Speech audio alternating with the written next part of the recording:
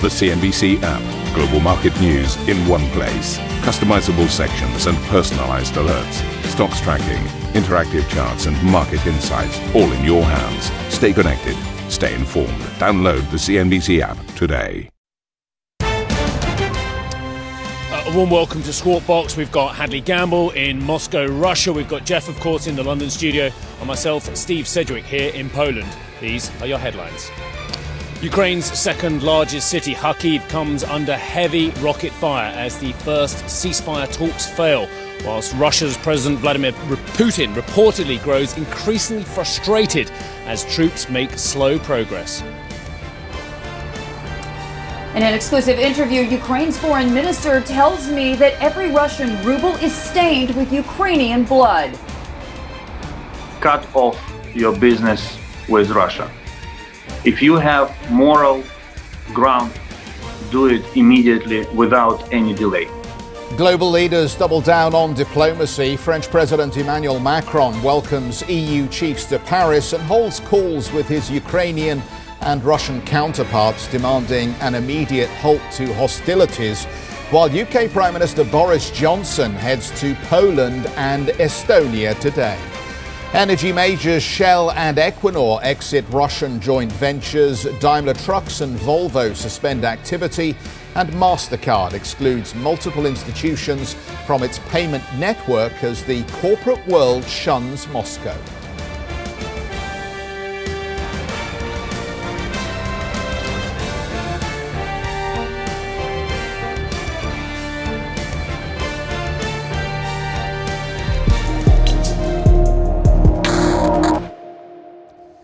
So a very good morning, everybody. As we start the programme this Tuesday morning, let's bring you up to date with the latest developments overnight. Russia's invasion of Ukraine has now entered its sixth day after talks of a potential ceasefire between the two sides failed to yield a significant breakthrough. Fighting has intensified around the port city of Mariupol and the eastern city of Kharkiv, where Ukrainian officials say dozens of civilians were killed. Meanwhile, Russian forces are expected to make another push for the capital, Kiev. According to the US satellite company Maxar, a convoy of Russian tanks and military vehicles stretching for more than 60 kilometers has been seen outside the city. In a televised message, Ukraine's President Volodymyr Zelensky has accused Russia of war crimes and says there will be no progress in talks while the fighting continues. The synchronization of shelling with the negotiation process. I believe that by this simple way, Russia's trying to put pressure on us. Don't waste your time. We don't accept this tactic.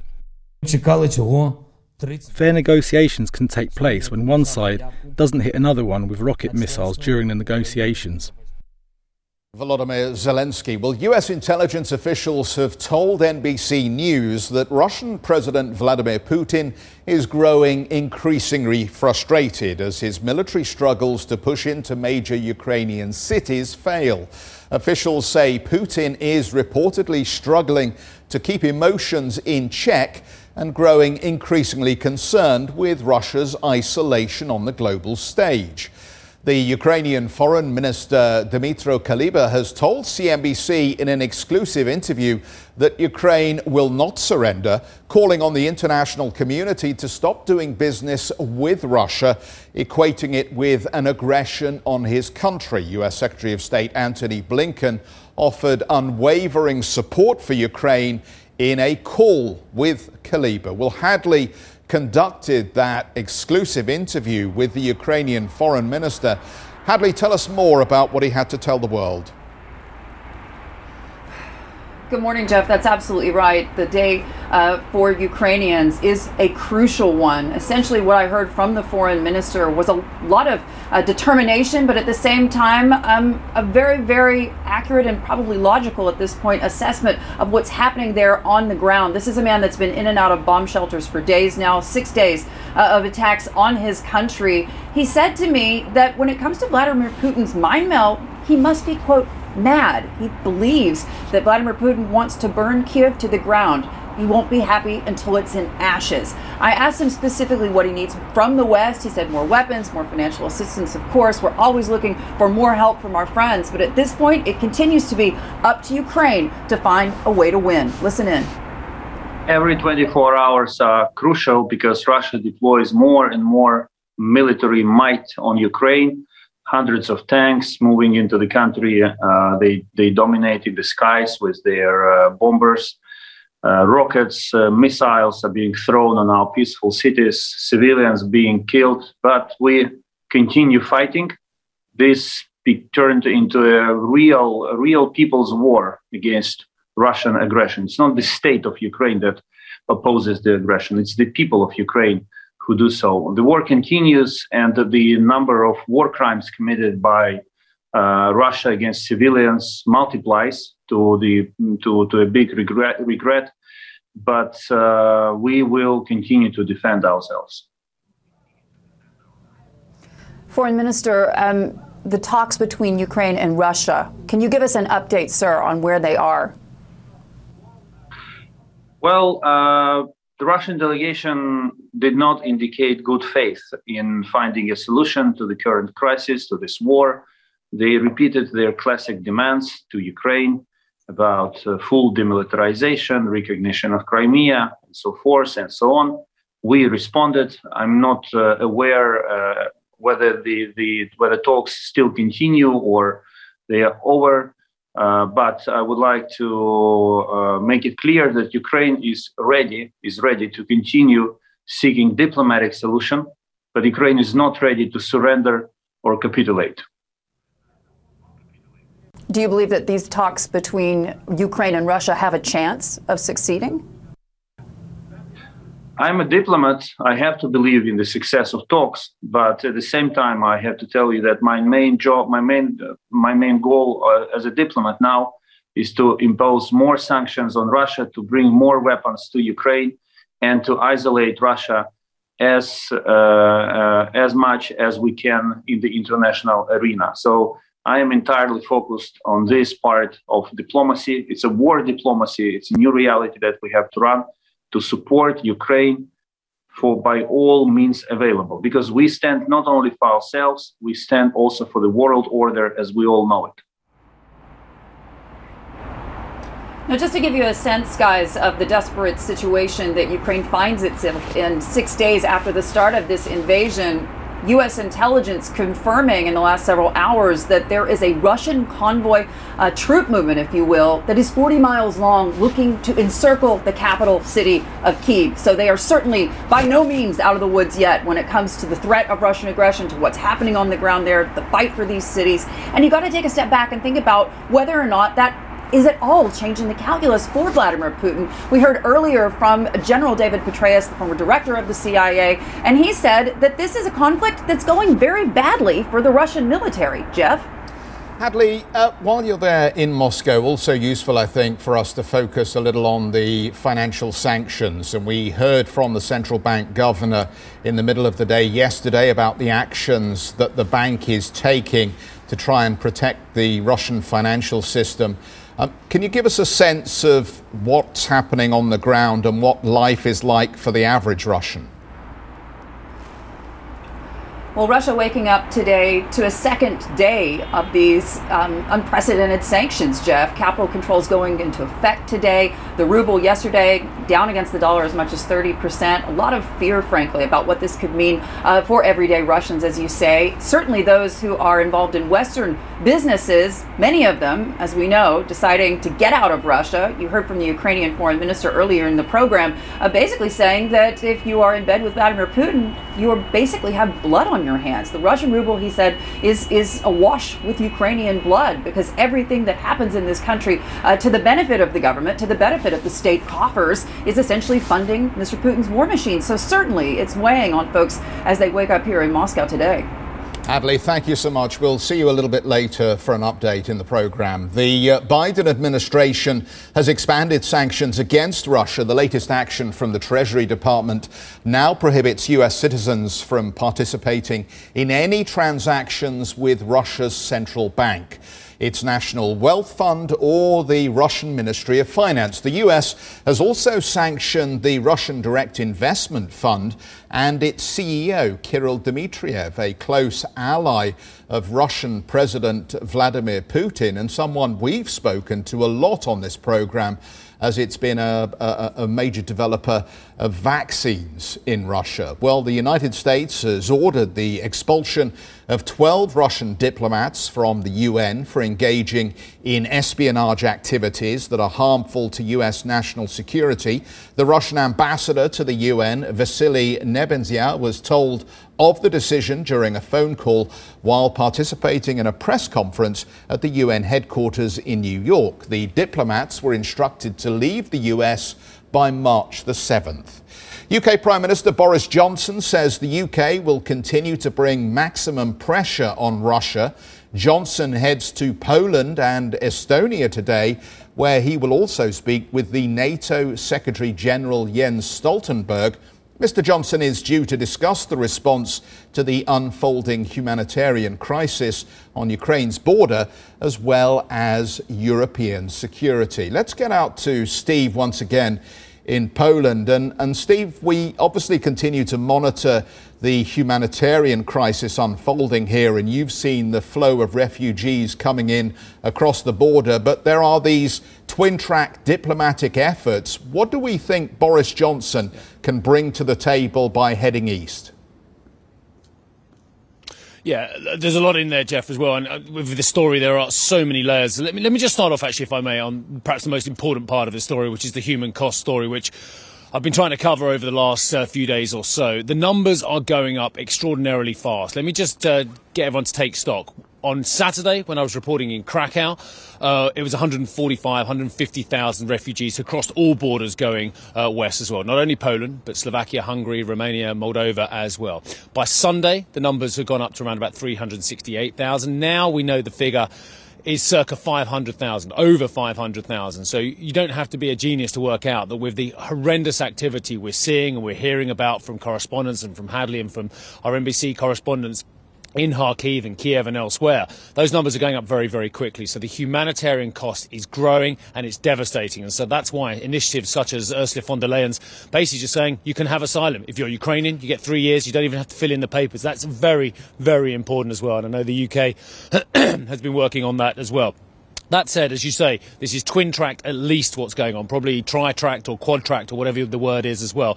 So the military pressure as well is also there. And I think that's really the focus of Boris Johnson's visit to Tallinn and to Warsaw today as well. Let me just tell you a little bit about what he's going to do. He's going to meet with the President Duda and go to the Lask Air Base. I've spent a bit of time talking about the Lask Air Base. It's quite a way east of here. It's a couple of hours east of here, juxtaposed between Krakow and Warsaw, and then you just go west a little bit as well. But it's a very important air base. It's one that that the US Air Force is putting its F-15s at as well. Now, some have come in from the United Kingdom, some have come over from the United States. You're talking about 16 F-15s there as well.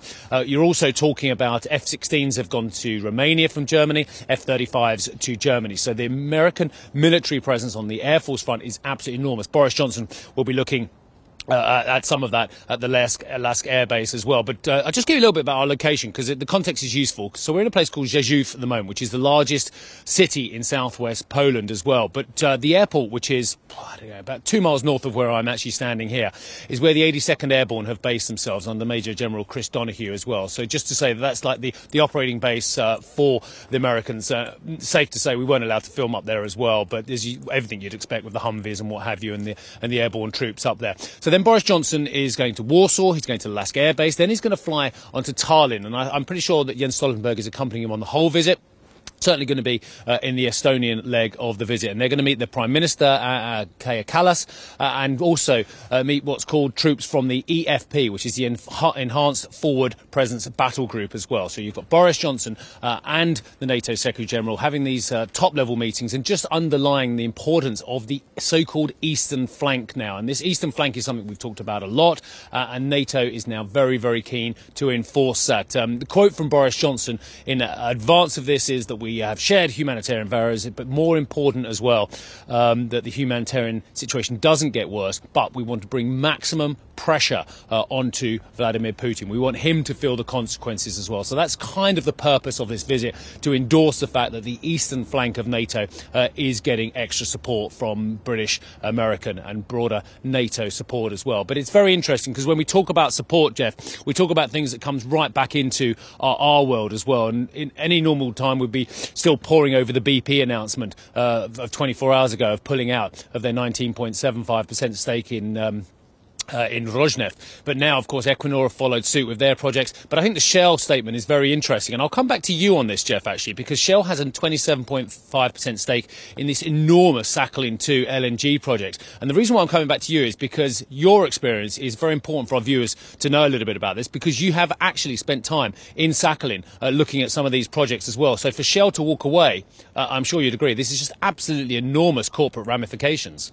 No, absolutely. I mean, it must be nearly a decade ago when I first went to Sakhalin to see the initial LNG projects that were being put in place there, and an incredibly difficult place to work. Much of the year is spent with near sub-zero temperatures, so very hard going. And you could see the degree of not only manpower and financial commitment that Shell had put into that project alongside its partners. And the times, of course, were very different, and it was felt that there was a bright future for the Far East, Russia, and cooperation with Western oil companies to share their expertise to develop these relatively virgin fields. Now, of course, you spin forward through 2014 and the action President Putin took to seize parts of the Donbass and, of course, Crimea. And then you contemplate the situation we're in now and why these oil companies ultimately have had to pull the trigger and take these very drastic steps. And one thing that's worth saying, obviously there is a huge financial impact to all of these companies. I think Shell takes a $3 billion hit here. BP talking about a hit in excess of $25 billion. So these are enormous numbers that we're talking about. But also there'll be a long tail here because memories run long, and it will take a very long time once we move beyond this, and hopefully we move beyond this to a positive conclusion for the people of Ukraine. But it will take a very long time before I think a lot of the corporate world feels comfortable climbing back in bed with Russian businesses if they have state connections, Steve. Yeah, and I think you make a very important point here as well. There are so many tracks, and we try, you and I and Hadley and the team, to be as measured as we can in the white heat of this news as well. But one thing that seems to me very interesting, and from everything you've said and everything I've heard and everything I've seen on the ground, is that this time it is different as well. I've never seen corporates willing to take the kind of pain they are now. Now, what kind of pressure they're under to do so, I don't know, but I expected a government response of a certain level. I didn't expect the kind of level of coordination I've seen from the EU, which is just quite extraordinary and quite heartening, actually, as well. But I've never seen corporates willing to not turn the other eye, just kind of turn the shoulder and just not look at these situations now. We're seeing pain across the board. MasterCard blocking financial groups as well. Freezing assets of the likes of Friedman, Sechin, Usmanov, very, very important, very, very wealthy people. Rosneft, stake being sold off, Equinor, Shell. Companies are taking decisions, countries are taking decisions, Switzerland, Monaco, that just seem unprecedented, that they had not been willing to do in previous crises as well. That's why I think this one is different.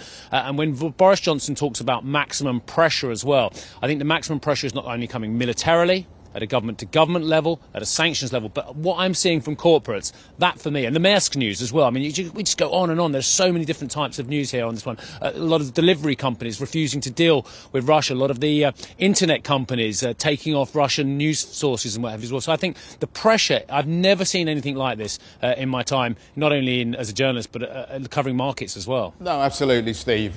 We'll come back to you a little bit later on here, and we're going to talk some more about some of those corporate actions that that Steve was discussing, because they now seem to touch almost all aspects of Russian life. We even heard, I think, that Russian cinemas are no longer going to get the latest Batman movie, as the entertainment industry also steps in and gets involved. Sport, as we know, lots of matches are being cancelled. It's affecting tennis, it's affecting rugby, it's affecting judo, it's affecting all sorts of areas of life that normally you wouldn't anticipate politics to reach into, but such is the degree of anger and the desire to isolate Russia over its incursion into Ukraine that we are seeing these actions taken. And one suspects they will continue here as companies revisit, on the one hand, what positions they may have, and two, the fear they may have of backlash if they are not being seen to act. Anyway, let's bring you up to speed with the financial markets. So you'll recognize this. This is a snapshot of where we shut up business. Effectively, the markets having a bit of a seesaw session here, but largely a negative tone to the trading day wherever you looked in the European session or in the United States. And of course, that is a reflection of what is going on with Ukraine and the fear therein. But it also tells us something, I think, over the month of February, how the markets have been behaving around a couple of other issues that are much more central to the idea of whether it is worth buying equities at these prices. And that is inflation and its impact on earnings and the interest rate rises that were already being anticipated as central banks have to react to that inflation. So as we look at the month of February, what you can see here ultimately is most of these major US indices were off by about 3 to 3.5%. Let's talk about the safe haven trade. If we can pop up the treasuries and give you a look at the curve, just to show you the degree to which we've seen these treasury notes back away from previous levels. And do you remember, just a few weeks ago, I think we were just chatting about 2% and what would be the next important level here for yields on the 10-year note. Well, you can forget about that for the moment here, because we've seen the yields come down across the curve as the market has bought back into treasuries. So prices up, yields down in anticipation of finding somewhere safe to hide out while this risk story, this geopolitical risk story plays out. Oil has pushed on a little. I say we pushed on a little, we're actually lower on the headline prices on Brent crude than we were yesterday. But as you can see, WTI is higher. We're $97.31 a barrel. And the point here is just that the bid remains firm under the oil price at the moment, as the market is trying to balance the idea of tight supply and where Europe gets its energy from in the event that exports of Russian energy are ultimately stopped either by the Kremlin or indeed by a series of sanctions from Western powers looking ultimately at an industry that it feels it can no longer take energy from. Year to date, 28% for Brent crude. Opening calls then, what do we have lined up here for Europe? Well, the early calls that we're getting on the European markets indicate we will have a weak start to the trading session. But I'm a little bit, not skeptical, that would be the wrong word. These are the numbers, so we have to take the numbers at face value. But let's show you the US futures. And when I came in earlier this morning and took a look at the US futures, they were all broadly positive. Now, the interesting thing about where we are now is that the Nasdaq has just dipped slightly negative to flat on the implied open, but we still have a positive open implied for the Dow and for the S&P 500. And very interesting, on CNBC Pro, we've got a piece from JP Morgan's Marko Kolanovic. He was interviewed. He believes the worst of the sell-off might be over. Now, very early doors to make that big call, but I think that is based on the expectation that there will not be a major hit to earnings from these sanctions on Russia. So the earnings argument continues to stand up in favor of equities, says Kalanovich, and maybe there is some support from a less steep rate rising cycle from the Federal Reserve. But we can talk more about that as we go through the morning and how interest rate expectations might be being adjusted and how that played into the bank stocks yesterday. We will have a number of market commentators for you through the course of the program to try and give you a read on what happens next in different asset classes. So we'll take a quick break. We'll be right back. Coming up, Ukraine's foreign minister tells CNBC every Russian ruble is stained with blood as he urges more companies to pull operations from the country. We'll bring you more from that exclusive interview.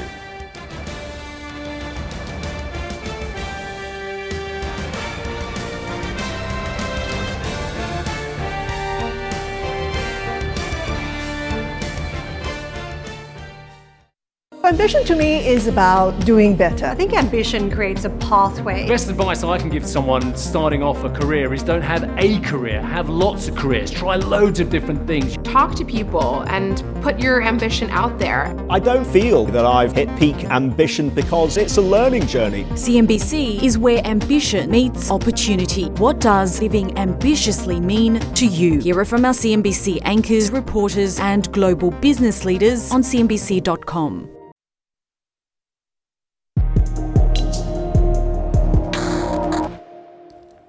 The corporate backlash against Moscow's invasion of Ukraine is gaining momentum, with Shell becoming the latest global energy group to withdraw from Russia. Shell says it'll stop all three of its joint ventures with Kremlin-backed Gazprom and end its involvement with the controversial Nord Stream 2 pipeline project. That decision comes a day after rival BP said it would sell its near 20% stake in Russian oil company Rosneft. The US and its allies are reportedly weighing a coordinated release of oil reserves as Russia's invasion of Ukraine sparks supply concerns that, according to sources speaking to Reuters, the International Energy Agency is set to hold an extraordinary ministerial meeting later today to assess the impact of Russia's invasion on oil supplies. EU energy ministers have agreed to link the European electricity grid to Ukraine, moving forward a long-held plan at an emergency meeting in Brussels. The move is aimed at increasing the bloc's energy dependence on Russia, which currently energy independence, reducing the energy dependence from Russia, which currently provides around 40% of the EU's gas supply. EU Energy Commissioner Kadri Simpson also said that current storage levels and LNG deliveries should help see Europe through the winter. Georg Zachman joins us, Senior Fellow at Bruegel. Nice to have you with us this morning. Thanks for coming. Thanks for joining us and coming to CNBC. Georg, let me ask you, how easy is it going to be to wean Germany and other Western European countries off Russian energy? Good morning, Jeff. We just yesterday published a new analysis at Bruegel in which we look into the question, how can we prepare for the first winter without Russian gas? And the answer that we give is it's in principle doable, and it's doable without entirely devastating our economies, without electricity blackouts in Europe, and without letting people freeze. What will be the major new source of supply then for European households? There's been talk of Algeria chipping in. There have been calls on Qatar, the UAE, other countries in the Middle East to help provide additional supply. But all of that just seems piecemeal given the size of the deficit we'll see. So where does the extra supply come from, or is it a question of cutting demand? It is a mix, and it will be a mix of a lot of piecemeal, small items. The biggest chunk that we count on is indeed increased imports of LNG. So just a very broad assessment would be Europe currently gets 60% of its gas already without Russian gas. On top of that, we might be able to get another 20% through increased imports of LNG. This will be a huge stretch because it would mean that maybe in Japan, South Korea, some more coal will be burned to free up some LNG cargoes. Additional production in the US will have to be directed directly to the European market, and so on. On top of that, there might be smaller volumes from our pipeline neighbors, such as you mentioned, Algeria, maybe Azerbaijan or Norway. But I wouldn't hold my breath for significant volumes from there. So we are staying with a gap of another 20% compared to last year's demand that we need to fill.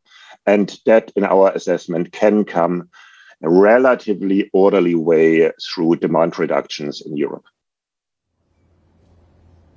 Georg, it's hard to call history in the midst of the situation at the moment, but are we seeing a historical shift away from that stunningly traditional close relationship between Germany and Russia on a corporate, on an economic level?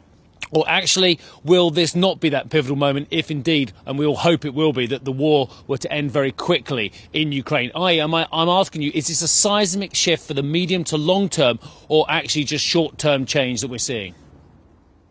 Everything that we see right now is historic, as the German Chancellor said. And unless, as you say, the crisis is surprisingly over very, very quickly, this thing will have long-lasting implications for German-Russian economic and energy relations. Can Germany afford a new energy revolution? Can it afford the recovery across the whole of Europe, which Germany is expected to finance a lot, and a remilitarization as well? Can Germany afford all of this? I know it's got an amazing balance sheet as well, but is this going to be uncomfortable for considering the way Germany has very responsibly ran its finances over the last couple of decades?